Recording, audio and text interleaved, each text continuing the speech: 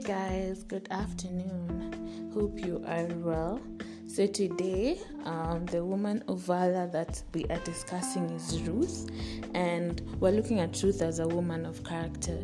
So for me, I feel like the story of Ruth is so profound, and just there's this book by Francine Rivers called Lineage of Grace, and one of the ladies she discussed is Ruth, and just looking at it in that perspective just made me see things in such a different light, because most of the time we read about Ruth and then we're like, oh yeah, she's that nice girl who went with her mother-in-law instead of staying with her farm, and that's usually mostly it. But just looking at the actions of Ruth and what they spoke about her character, like just how she was so committed to her family that she decided to go with Naomi to her new family even after her husband had died.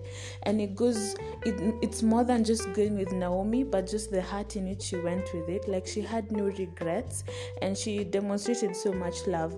And even following Naomi, what we don't consider is when Naomi goes back, then Ruth is such an outcast because she's a foreigner, and we know how people were at that time when it comes to relating to foreigners.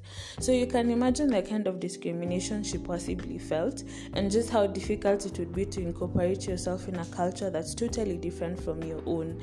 And yet we do not see complaints, or we do not see Ruth decided she can't handle this, so she went back, because she actually stays there. And when she goes to the farm of Boaz, she goes to harvest the what are they harvesting? I've forgotten, but then the ones that have been left behind, which was usually left for people who are poor. So that demonstrates how it was a struggle settling back, because even for Naomi to be accepted back would be hard, because she'd actually chosen to go live with foreigners with her husband. So Ruth has come into this life where she is not doing so great, and yet her actual family was a well-off family. So she comes into this place and she works so hard. And in Ruth chapter 2, when Boaz now comes to the field and asks about Ruth, the guy said, she asked this morning if she could gather the grain behind the harvesters, and she's been hard at work ever since. And it's just inspirational to see that her work was visible, like she wasn't there lamenting or coming off like, I am privy to this because of the category in which I fall, but she was just hard at work. And then when Boaz talks to her and he shows favor upon her, she asks him why, and he said, I have heard all about you. I have heard about the kindness and love you have shown to Naomi. I have heard that you left your family and have come to live among strangers. So it shows the kind of reputation Ruth had based on what people had seen her doing. Because, it's not like she went around telling people, oh, I'm doing this because I need to support my mother-in-law. It's just those things that were demonstrated based on her actions. And so the question of today is, what do your actions say about your reputation? And the thing about this is that as Christians, we're called to live as the light, and that means that we are not telling people, yo, I'm the light, I'm this, do what. It's something that you have to demonstrate in your actions. So your actions actually speak volumes about who you are and what you believe in. And this is so true, because that those things that people say about you, and like, for example, me growing up, most of the people, actually almost everyone I know, has termed me as either a bookworm or the girl who's always reading. And that's because most people perceive me or have seen me doing that. So, like, for example, in primary school, I used to be in the library like all the time, and I'd always be having a novel.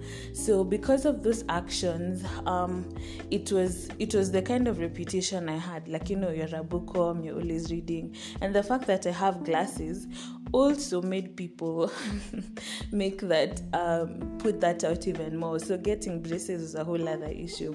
So even in my family, like, you'd find my siblings would also be like, oh, you're a bookworm because you're always having discussions or you're always reading. So basically, people will brand you based on what they see you doing a lot.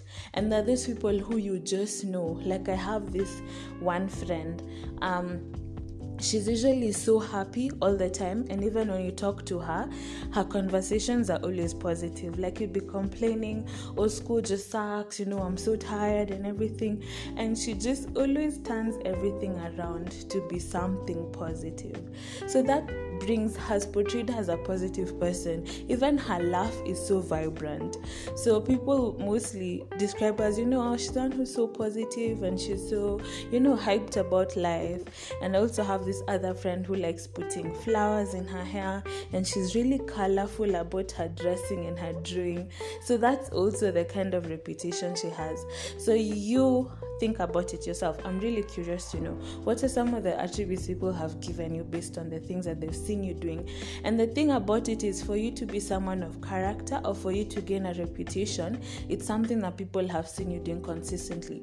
So let's turn this now back to the scripture and content. So as a Christian, what kind of vibes do people get from you that show that you are demonstrating the love of God, or that you are passionate about Him, or that He is in your life and He is the light of your world? So point to ponder. Hope this speaks to you, and have a lovely day.